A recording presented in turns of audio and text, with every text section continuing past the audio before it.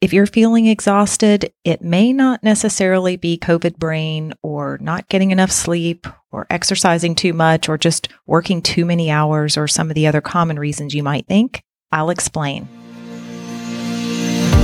Welcome to CEO on the Go, the show about personal and professional growth for busy leaders like you. I'm Gail Lance, and I'm here to help you think differently, solve big problems, and inspire change. It's tough to do on your own and even with a team, but it is possible. So let's get started.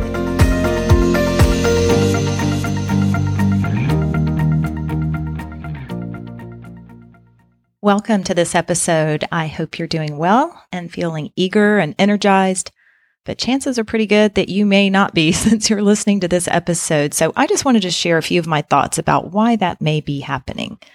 Of course, if you listen to one of my previous episodes on dealing with everyday disruptions, I touched on the importance of setting better boundaries and sticking to routines that serve you well.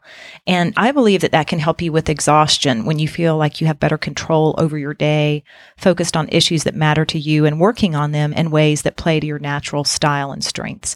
So I wanted to elaborate and go deeper about the importance of really understanding your natural style, what drives you, key skill strengths, so you can go about your work in a way that allows you to leverage them and that makes your work easier. And that's the premise of my argument, that you work more effortlessly and with more energy when you're working in alignment with who you are and how you're naturally wired.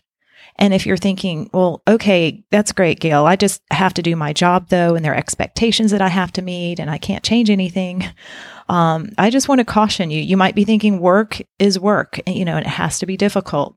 So I just want to challenge your thinking. This is a complicated topic, and I'll share lots of examples of differences among people so you can see if any resonate with you and determine what you can do to bring yourself into better alignment with your natural way of operating.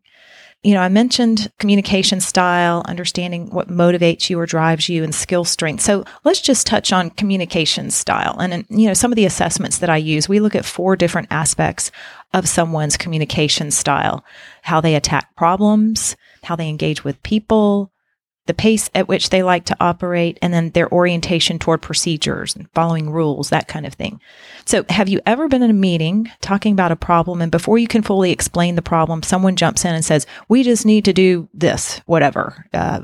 Who knows what the context is. They might say, well, we just need to fire the person, or we just need to change the system or buy the software. They're really quick to jump in with what they think the solution should be, and they speak forcefully and directly. They're decisive. They attack issues with a sense of urgency. And then you may be in a situation where you see the opposite, where the person wants to reflect and slow down and really think things through, taking more time. It's not that they don't act, they just do it differently. So this alone can be exhausting for both parties when they're in situations that don't allow them to honor their natural way of operating. The person who likes to act fast and make quick decisions gets frustrated with the person who wants space or time to think things through and, apparently seems to lack that sense of urgency.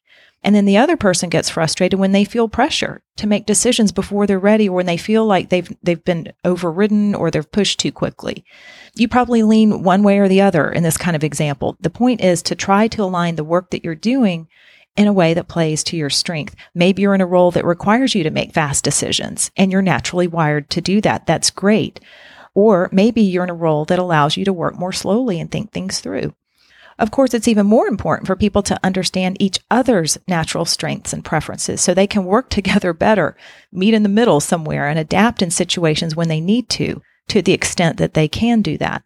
So let's look at another example, common one, of differences between people. Some are more extroverted and others are more introverted. Now, I don't like labeling or pigeonholing people. That's why I say more extroverted or more introverted.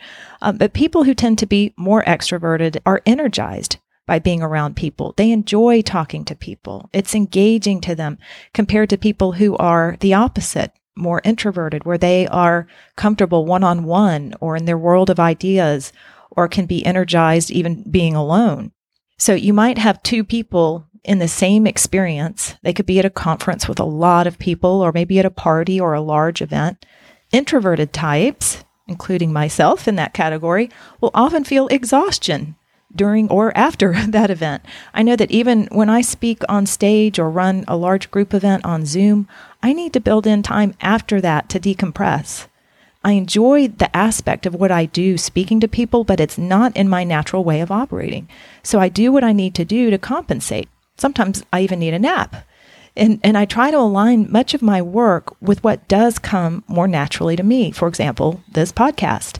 People often ask me, how in the world, Gail, do you do an episode every week? And I've done one now, over 90 episodes, since I started this podcast during the pandemic a couple of years ago. And I tell them it's not that difficult for me. I live in the world of ideas. I'm a creative thinker, and I'm very motivated to want to make things easier for leaders to share the expertise that I have or ideas that might help them go about their work in a better way. So it's that combination of doing what comes naturally to me combined with my motivation to want to help people that makes this podcast project work. At least I think it's working. And it was a challenge at first. I had to learn this skill, but it does seem to be a more natural fit given who I am. Now let's look at another typical example of differences. People who like to play by the rules, analyze things, do things just a certain way, versus those who might want to march a little more to their own drum. And just a reminder, there's not a good or bad here. It's just that people are wired differently. Analytical types have a strong desire to do things the right way. They tend to be well organized, on time. So if you're a person who's not naturally wired that way, it will be exhausting if you're in a role where you have to pay a lot of attention to detail, following rules, complying with procedures, doing things a certain way. Great example of this might be if you work at a law firm and you have to report your hours. Recording or documenting your time takes so much more effort for you. It just doesn't come as naturally. So it's worth considering changing or adapting the system or having discussion around processes that might make it easier for people who have trouble with that. And again, it sounds like a no-brainer to people who are naturally organized and track things, but to other people, it's frustrating and exhausting if they're not that task-focused. Another example. Have you ever been in a meeting where you're asked to envision new possibilities, maybe a visioning session, or you're having to do something that requires you to think more conceptually? Blue sky thinking, brainstorming, no rules. Maybe you find that challenging. It requires futuristic thinking, which is a skill that not everyone has. You might prefer to be involved in work or discussions where there are more tangible things being discussed. I know I've shared this confession before from one of my executive clients. He said, I don't like all this strategic stuff. Just give me a problem I can solve. His skill strength was in the area of analytical problem solving. And that's a skill that not everyone has. So again, neither good nor bad. It's just what it is. If you can be more involved in work that allows you to do more of what you're good at and enjoy, and the two are not always the same, you'll find more energy. And by the way, one of the keys to running a team or a business is making sure that you have a mix of people who are wired differently. Diversity is a good thing. If you have some people who want to accelerate, make sure you have others who know how to put on the brakes. Do what you can to align your work with what comes naturally to you. I listened to one business owner recently who is highly analytical in the tech field, who's looking to hire salespeople. Why? Because he's exhausted trying to sell. He knows that that's not his strength. Sometimes it takes experiencing the pain of trying to do so much yourself until you realize how futile it is to try to do so many things. Exhaustion is a good clue. Kelly Todd spoke to that as well on my previous episode. That one was called Investigating the Personal Leadership Journey of CEO Kelly Todd. She mentioned the exhaustion she experienced being involved in multiple businesses at one point until she found her sweet spot in her forensic accounting firm. I experience exhaustion myself, having to set up systems, dealing with a lot of details. I have a vision for how I want things to look and to be done, but I don't have the natural administrative organizational skill. That's why I'm looking for some more administrative help. Does not come naturally to me. Now, for those of you who might argue, isn't that just part of the growth process and where you could learn new skills and get out of your comfort zone? I say yes, and that's something I often advocate, with the caveat that your top priority should be leveraging what you do best naturally or how you're naturally wired. We all have different gifts that can go unrealized if you're trying too hard to conform to expectations that require you to work too hard. There, I said it again, work doesn't have to be so hard. So here's a quick exercise to try. Think about when and where you were most energized in your work and where you are most exhausted. 2 columns, jot down some notes, make it simple. List of what I really like and enjoy is one list. And the other is what I really don't like and don't enjoy. That's a good starting point to increase your awareness about, what you want to do more of or less of. Don't underestimate the power of this simple exercise. Then you can ask yourself, of everything on both lists, the tasks that you list or the aspects of your work that you list, what's most important to my role? You might want to just circle, what are the items that are most important to my role or my job? And think, how can I do more of what I enjoy and leverage that more?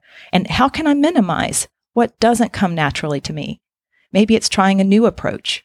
Maybe it's modifying a process to work better for you. Maybe it's delegating or hiring someone. The bottom line, the more self-awareness you have, the better position you're in to improve or change aspects of your work that are within your control, to work in your own flow, to align yourself better, so to speak. For those areas that you think are out of your control, try to influence where you can. Ideally, you want to know the natural strengths of everyone on the team to help other people work together better. And one key point that I would be remiss not to make, don't judge. Don't judge yourself or other people.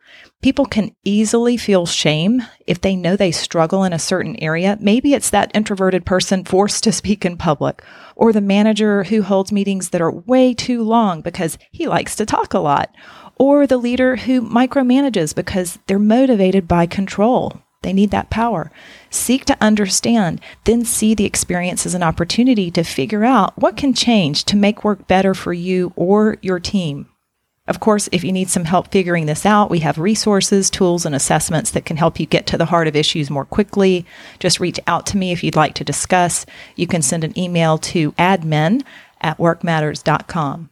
So yes, there are lots of possible reasons for exhaustion. Working out of alignment or having to work in a way that doesn't come naturally to you is worth considering.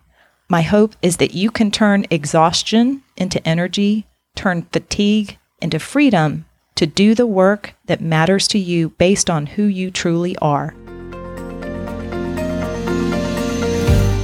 Thanks for tuning in. And as always, be sure to share this episode with someone else who might benefit, or leave a review. You can join my email list by going to workmatters.com so you don't miss an episode. And there you can learn more about ways we serve mission-driven leaders like you. If there's a challenge you want to discuss, I'd love to hear from you. In the meantime, keep growing as a leader, inspiring change, and doing the work that matters to you.